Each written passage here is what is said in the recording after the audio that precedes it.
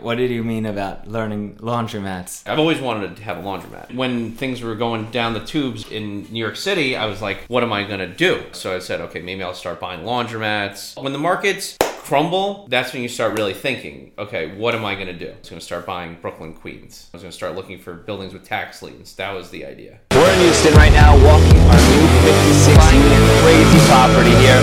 It starts down there. We got a lot of $1 billion man.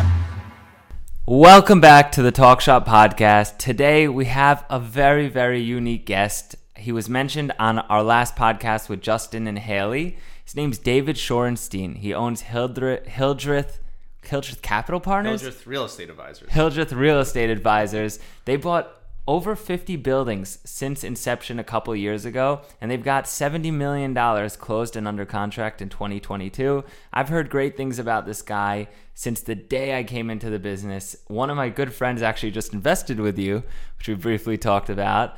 And yeah, I'm really happy to have this guest on. In company news, in Avgi news, we're heading to St. Louis tomorrow morning. We have 14 projects going on out there. We're working on wrapping up the 138 in Houston right now, 138 units, and we're scaling out of state a lot. I'm having a tough time competing with guys like David Shorenstein over here. David, please introduce yourself. Hi, David Shorenstein. Thank you for having me. I've been a big fan of yours since I heard about you a couple years ago. I really didn't take it seriously, but now, like, you're all over the place. So for myself, I've been in the real estate business since I got out of college in 2003. Started as a commercial broker, and then spent a number of years doing that, learning the business, and started purchasing properties 2007, 2008. Went through a couple of different partnerships, and started Hildreth Real Estate Advisors in 2018. Purchased in my career almost 300 buildings. Wow. At this point, all usually single one-off deals from long-term owners, and had a number of exits along the way. So you were buying in Manhattan before you came to the island, right? And you're still buying in Manhattan now. I started buying in Manhattan. I started brokering in Manhattan and Brooklyn, and then started buying in Manhattan in a partnership with a partner of mine that was 10 years older. Okay. So I was like the young guy like you. How old at the were you time. back then? I was 25. Okay. And I went to him. I said, let's invest some of your family's money into some properties that I found, because I was like always cold calling. My nickname was the Hurricane. I would be cold calling people, busting my ass, trying to uncover opportunities, whether for brokerage. And then I said, let's start trying to buy some stuff. And zeroed in on the Lower East Side, found a portfolio. These people, I think, built the buildings in the early 1900s, and there was a family dispute, and we met with them. They liked us, gave us a contract. It was a $15 million deal. Wow. So my older partner at the time, he was 35, borrowed some money from his family. We bought the properties and really learned how to operate these rent-regulated properties. I put in like a few $100,000. He put in, millions at the time. And then we syndicated half of the buildings out to a guy that owns like a couple thousand units. So really learned how to operate these buildings, what that meant, buying out rent-stabilized tenants, renovating. And then the market crashed in 2007. And my partner at the time, you know who your real friends are when the market crashes. He just had a freak out and decided to leave our brokerage business, and then just really wanted to make his career managing the 6 buildings with his family's money. He said he wanted to make that his like full-time career. That's great. And it was the best thing that happened to me, because it set me free to go on to do the next thing, which was create Silver Shore, where we bought 150, 160 buildings over a 10-year period. Started with a building in Jamaica, Queens that was $90,000. Then a building in Bed-Stuy that was $290 in like 2009. And then bought a building in Manhattan for $1.2, and then I sold it for $3.2. Wow! Like within a year. Didn't really know what I was with debt. Yeah, I've got like 90% financing, so at 10%. Had a crazy multiple on that property. Crazy multiple. That was the first time I syndicated a property to a couple of investors, and with the money that I made, was able to buy 6 more properties, all with 1031s. Wow! So that really was the start of the business. That and flipping contracts gave us the money to invest in direct mail, and we built up a huge acquisition team, kind of something that I do now and something you do, going direct to sellers. So we were mailing 30, 40, 50, 60,000 direct pieces of mail every month. And that's how we really built that business to buy all those buildings, was the direct mail, hiring acquisitions people, and learning how to really work these buildings, which I did. We would buy a building, buy out some tenants, renovate. At those times, you could refi, pull cash out, or even sell them for much higher. And then once 2015, 16 happened, that was the height of the market. Laws started changing. Started selling as much of the portfolio as I could. Sold a big package for $100 million in 2018 to Michael Shaw, and then got rid of pretty much every building by 2019. I was out of. So right before the rent regulation laws kicked in, you sold all your buildings. Right. I knew in 15. I saw the writing on the wall in 15. We actually put half the portfolio on the market in 2016, and there wasn't even one buyer out there because people knew the laws were changing. It wasn't a secret that they were putting restrictions on how you could buy out tenants, how you could approach them in 2016, 17, and markets started changing and the laws started changing. Tenant advocacy groups started forming all over these gentrifying areas. Where I was in the Bed-Stuys, the Ridgewoods, these really hot areas, and then everyone knew about the impending law change, so no one wanted to buy into those headwinds. So it was just time to get out of that and get into Hildreth, which really started with workforce retail shopping centers. Started buying those on my own in 2017, 2018. Taught myself that business because I never owned a shopping center. And said, can I really build a syndication business kind of similar to the business I had before? And investors, I think, like cash flow and getting their checks every quarter. And I've been able to now ramp up to a number of shopping centers. How's that work with your investors? What type of corporate structure do you guys have? We have a GP LP structure. So GPs put in a certain percentage, LPs put in the rest, and then there's a waterfall structure where the LPs would get a certain return, and after their return and they get their money back, then it's split with the GPs, usually a profit share split. What's the pref?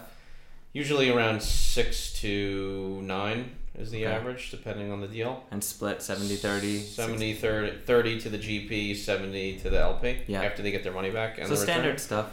Standard stuff. It's just like it's negotiation. It depends how good the deal is. Yeah. It depends a lot. Right now, the market is...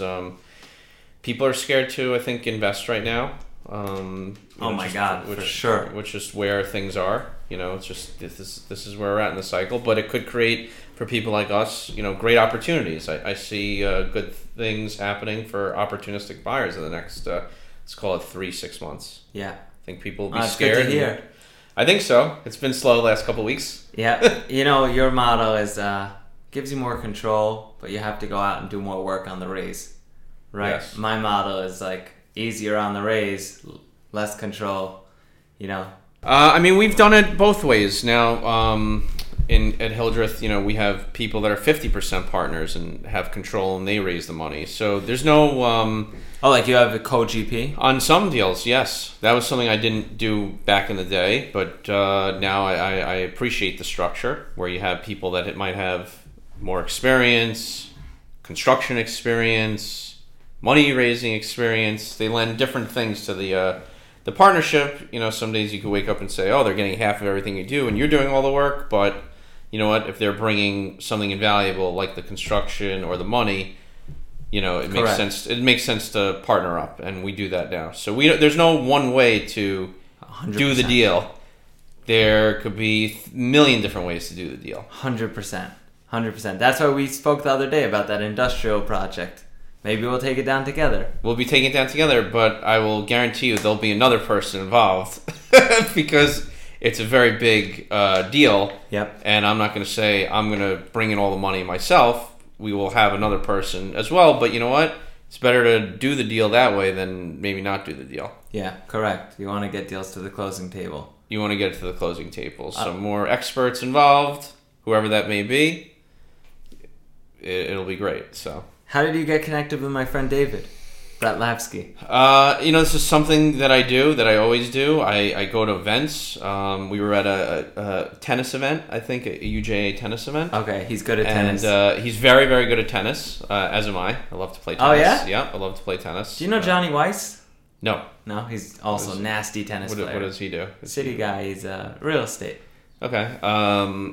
So I met him at the tennis event and just started talking. Told me he sold his business and was looking to invest. He actually mentioned he was looking to invest, and we just kept in contact. It was pretty quick. I like it that way. He took a leap of faith.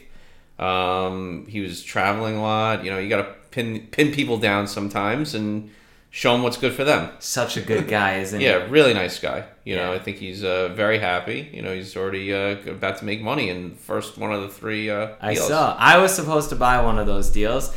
The one in Wheatley Heights.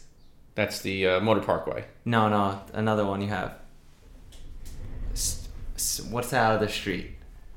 Straight Path. Straight Path. Oh, that was the one. From Desmond. Desmond Yes, brought you guys that deal. Yair got that one for Desmond. So yeah. I got my own Israeli assassin. Yeah. Yair. Yair from where? You live? Saref. Yair Saref.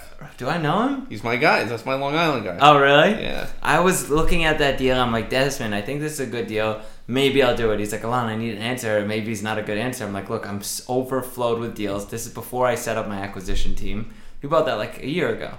We were in contract for a while. Yeah, and I didn't have my acquisitions team set up yet, and then you guys swooped in and got it. I'm like, bastards.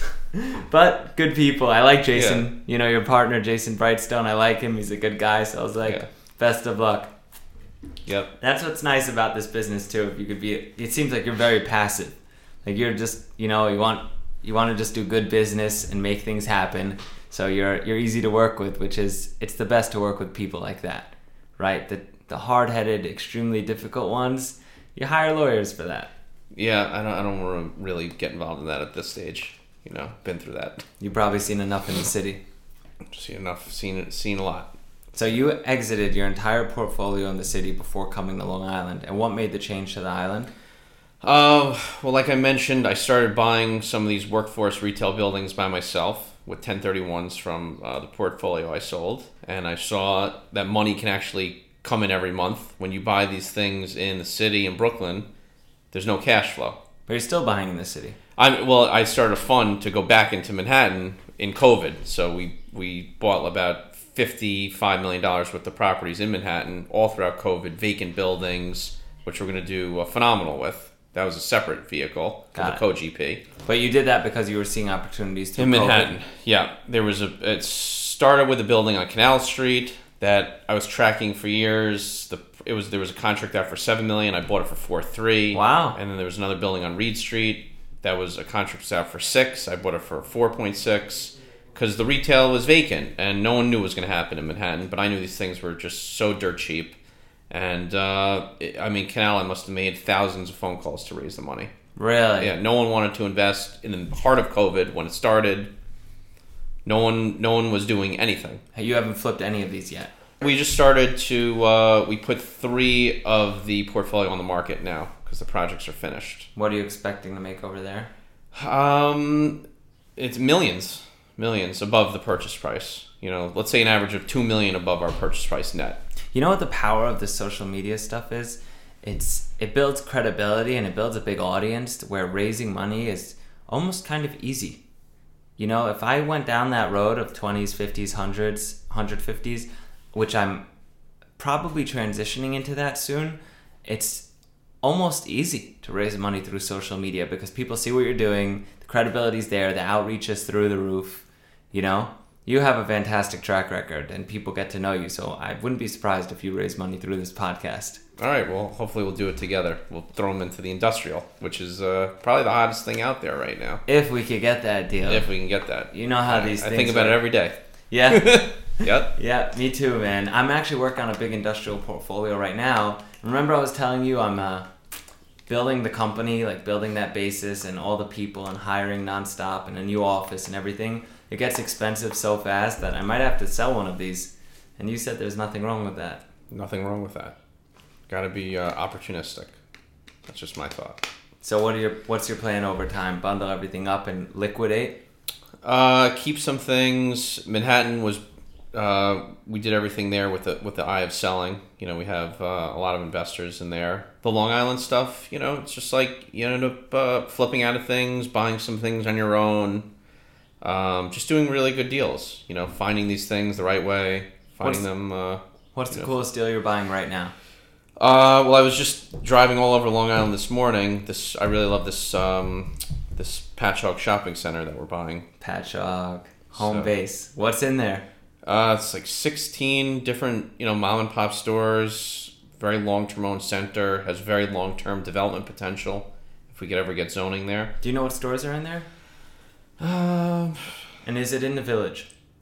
It's right on the main street. So it's in the Village. We got the best type of tenants for this, especially for this economy that we're going into. Laundromat, delis,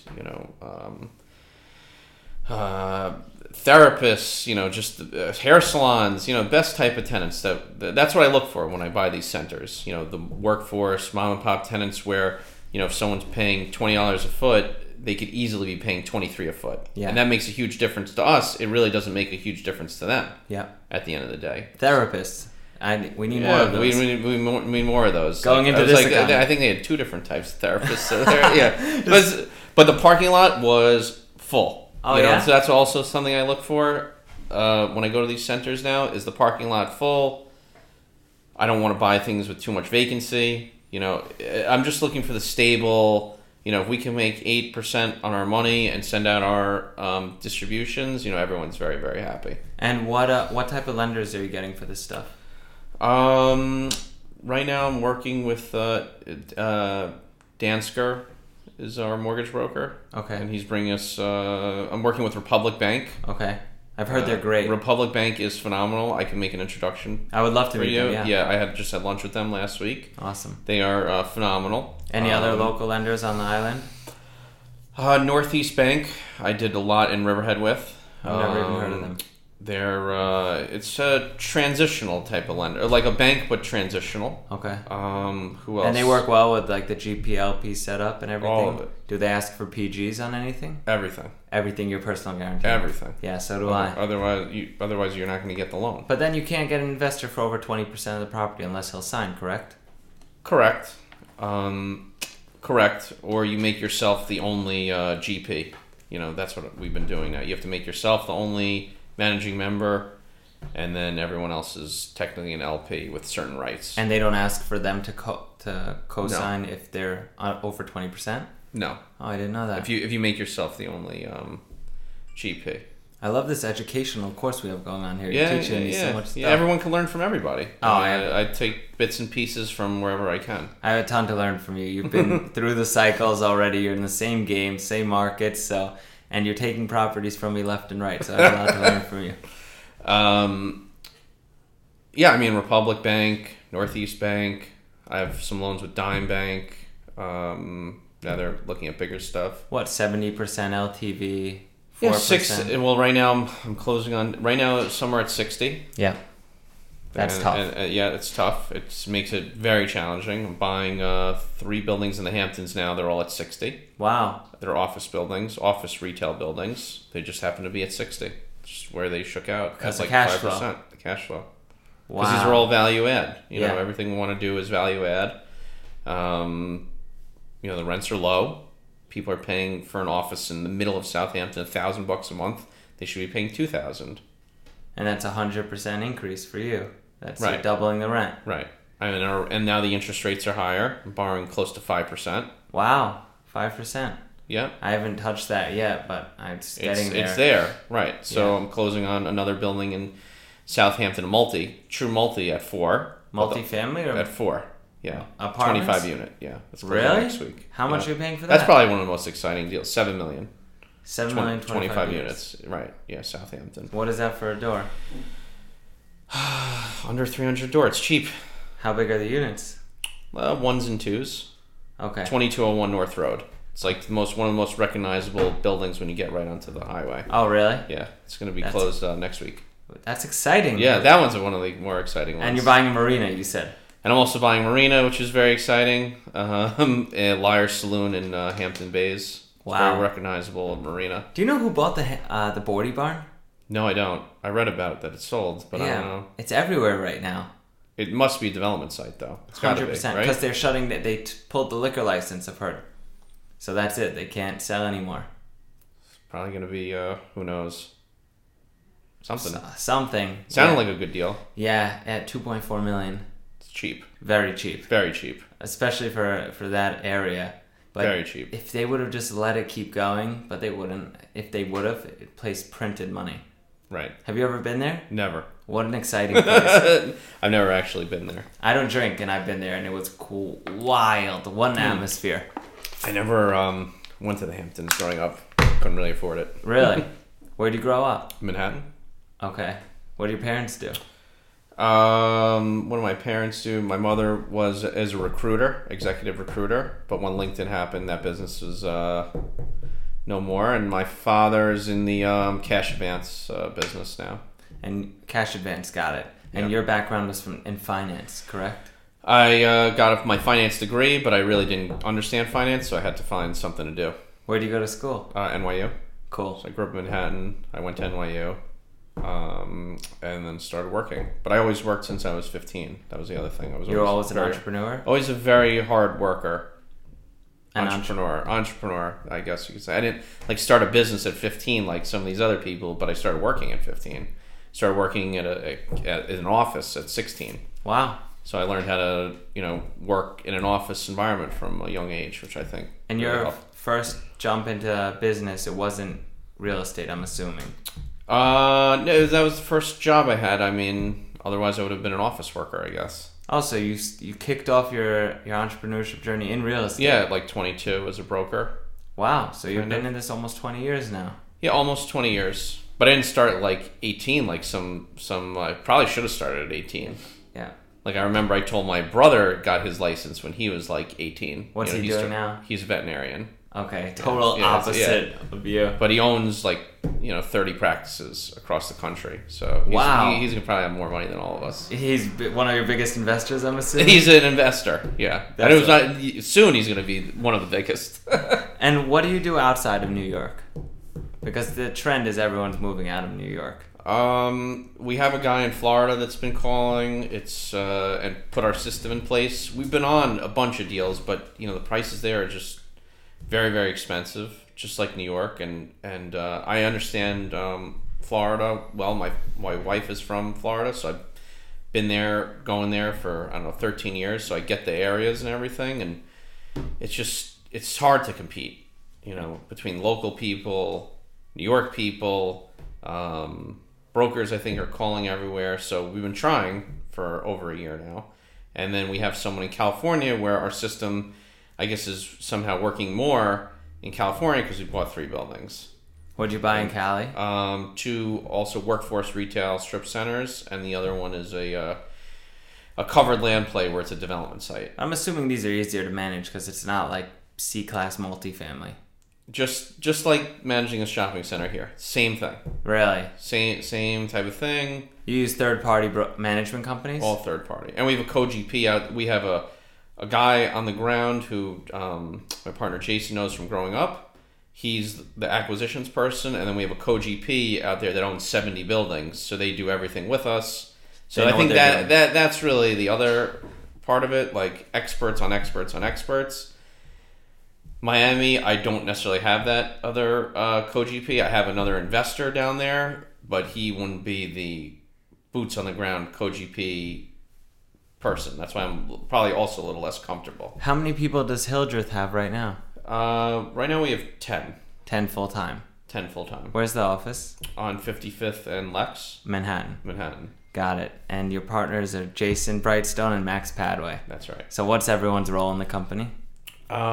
Jason, he deals with corporate structure. He deals with the development projects. He really has a keen eye for figuring out very, very complex situations. A lot of our projects are now big development projects. In Riverhead, got couple hundred units to develop there. You're building a couple hundred units in Riverhead? Well, we're going to bring in partners, but we have to get it in title. We have to get it further along. So, he deals with that project. We have a ground lease in Moriches where we could build 50,000 square foot self-storage facility, getting Fantastic. that entitled. Calverton, we're under contract to build a 70,000 square foot warehouse. So he really takes a liking to these complex development projects. Which I'm assuming you want nothing to I don't say I want nothing to do with it. I do my weekly update call. We have our own in-house construction management person. His name is Josh Seiner. He was an architect at a very, very big firm. So now he basically just works in-house for us, working on 25 projects. Got it. So I do my call with him every day or two to get the updates. And I deal more with the Manhattan development projects because that's what I used to do. Or renovation projects, I should say. We're not building from the ground up. The word development, I hate Right. it. No, I hate development. I mean, the renovation stuff, it's just like I deal with him on that, and we go through that. So I deal more, I guess, with the Manhattan. And then what about renovation Max? stuff. Max is a technology wizard, you know, keeping the glue together, investor reporting, you know, just getting stuff paid, getting deals closed. Got it. That person to close these deals, working with the banks, working with, you know, our social media, not like your social media, but, you know, doing our social media or doing our outreach to sellers directly, sending out the marketing to the sellers. It all flows through Max. Got it. So keeping the database together. It's a lot of work, man. It's an endless amount of work. You know, this is not for everyone, as you know. Yeah. I mean, this is a 14, 16-hour day type of thing. Otherwise, you can't even get to where we're at. Yeah, for sure. Based on rough numbers, you guys are at like 3 times my scale this year. Yeah, it's great. You guys are killing it. So are you. Thanks, man. Thanks. It's the beginning of my journey, so I'm happy. I'm just happy. You know, that's what's the best part of this. Like waking up happy every day and just being excited to do this. It doesn't get better than that. That's right. Right? That's you know, right. when I was trying to find myself, at least personally, it was like when I wasn't happy, it was the worst part about it. You don't want to push, but I'm very self-motivated. So see that. I always want to do more, but then I fell into this sector of real estate and I just fell in love. You know, the scale is endless because you could do, it's almost like you're an entrepreneur, right? But you're hyper-focused on whatever, rentals, right? But then you have your markets, your sub-markets, your tenant types, right? Your asset types, developments, renovation projects. It's like there's so many different avenues within the business that you can't not be, you know, excited or learning every day. And when you're learning, at least me, when I'm learning, I'm happy. Right. Well, that's what makes me happier now is learning different things all the time. Learning about self-storage, learning about laundromats. We're trying to do a laundromat now. Learning about, you know, industrial, learning about shopping centers, which I didn't know years ago. Not just doing the same thing day in, day out of booting out tenants and putting in new ones, but learning all this new stuff, which is really excites me. What did you mean about learning laundromats? Well, we're trying to do like a building that we own, trying to put in a laundromat that we could either operate ourselves or lease back. I've always wanted to have a laundromat. Okay. Like this is something I always wanted because I just read like when things were going down the tubes, you know, in New York City, I was like, what am I going to do? You know, so I said, okay, maybe I'll start buying laundromats. But this is something I thought of doing in like 2008, 2009 when the markets crumble. That's when you start really thinking, okay, what am I going to do? Yeah. You know, so that's what happened like 2018 or 2009. 2009, what was I going to do? I was going to start buying Brooklyn, Queens. You know, I was going to start looking for buildings with tax liens. That was the idea, right? Okay. I was going to start directly canvassing. 2018, 2019, what was I going to do? I'm going to start doing workforce retail. But Manhattan ended up opening up. So just opportunities just evolve. And so and the laundromat thing was always in the back of my head. And I always wanted a self-storage facility, so I bought one. Now we're building 2 more. So I had to like teach that to myself. You bought the one in Lindenhurst. In Lindenhurst. And you yeah. guys partnered up with, didn't you partner up with that guy? Which guy? He's got a couple, Omega? Is that his No, name? he didn't end up managing it. Oh, he didn't come in? I wanted to manage it. I was begging him. I met him there like 3 times, like because I didn't know what was a self-storage or anything about that. He didn't end up managing it. So what do you guys do? We hired a different manager. Okay. How's that going? It's good. The self-storage is fantastic, isn't it? Fantastic. These things are impossible to find. Yeah. Like they just don't trade. You have to really build them. What a great find. That was a great find. Seller financed. It was just beautiful. Doesn't and get better. We're refining out right now.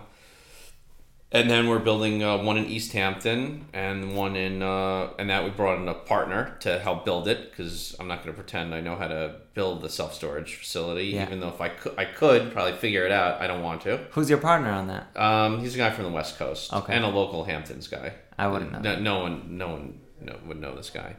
But he's a builder, builds towers. Wow. So he knows what he's doing. How exciting Hopefully. is that? Like, it doesn't get better than that. That's right, and I'm doing it in Moriches now. Same thing. We signed a ground lease for $55,000 a year for 99 years. I mean, it doesn't get any cheaper than that. So we'll have a few self-storage buildings, but I backed out of a number of ones because people want very high prices around here. Yeah. They want some of these want $4 million for 1 acre of land, where you could build like 200 storage units. You could try to push those numbers to private equity places, but it doesn't work. It just doesn't work. And that doesn't work for like your type of investors, or for small level, for like us, right? The Right. $10 billion hedge funds or whatever might come in and see it differently. I guess. Maybe. Yeah. Maybe. I guess. But we You know? can't afford to do deals that are on the cusp, that aren't clear cut. I've been having this meeting with my team nonstop, like regularly. They're like, Alon, these meet our metrics. I'm like, these met our metrics a year ago. They don't meet our metrics today. Something's going on in the market. We're not going to be the ones holding the bag if everything collapses. We need grand slams right now, and that's not how I typically talk. I say base hits, doubles, I'm fine with it. Let's just keep moving, keep buying, and do good. But now, just now, like over the last 2 months, my mindset has changed. Like, we need home runs and grand slams, otherwise I don't even want to look at it. That's exactly the way I feel. Haven't really been signing. The deal velocity has dropped significantly, Yeah. which is not a bad thing. I think if we make it through these times, then people like us will shine over time. It's like you made it through the tough roller coaster, all this crazy volatility, and you came out on top. Then it's more opportunistic rather than just trying to do more business and collect fees. That's right. It's about the opportunity will be there. You don't know when it's going to come. Could come today, it could come next week, it could come in 3 months, but it will come. Well said. David, thanks for coming on, man. This is awesome. Appreciate it. You're great. Thanks, man. This is awesome.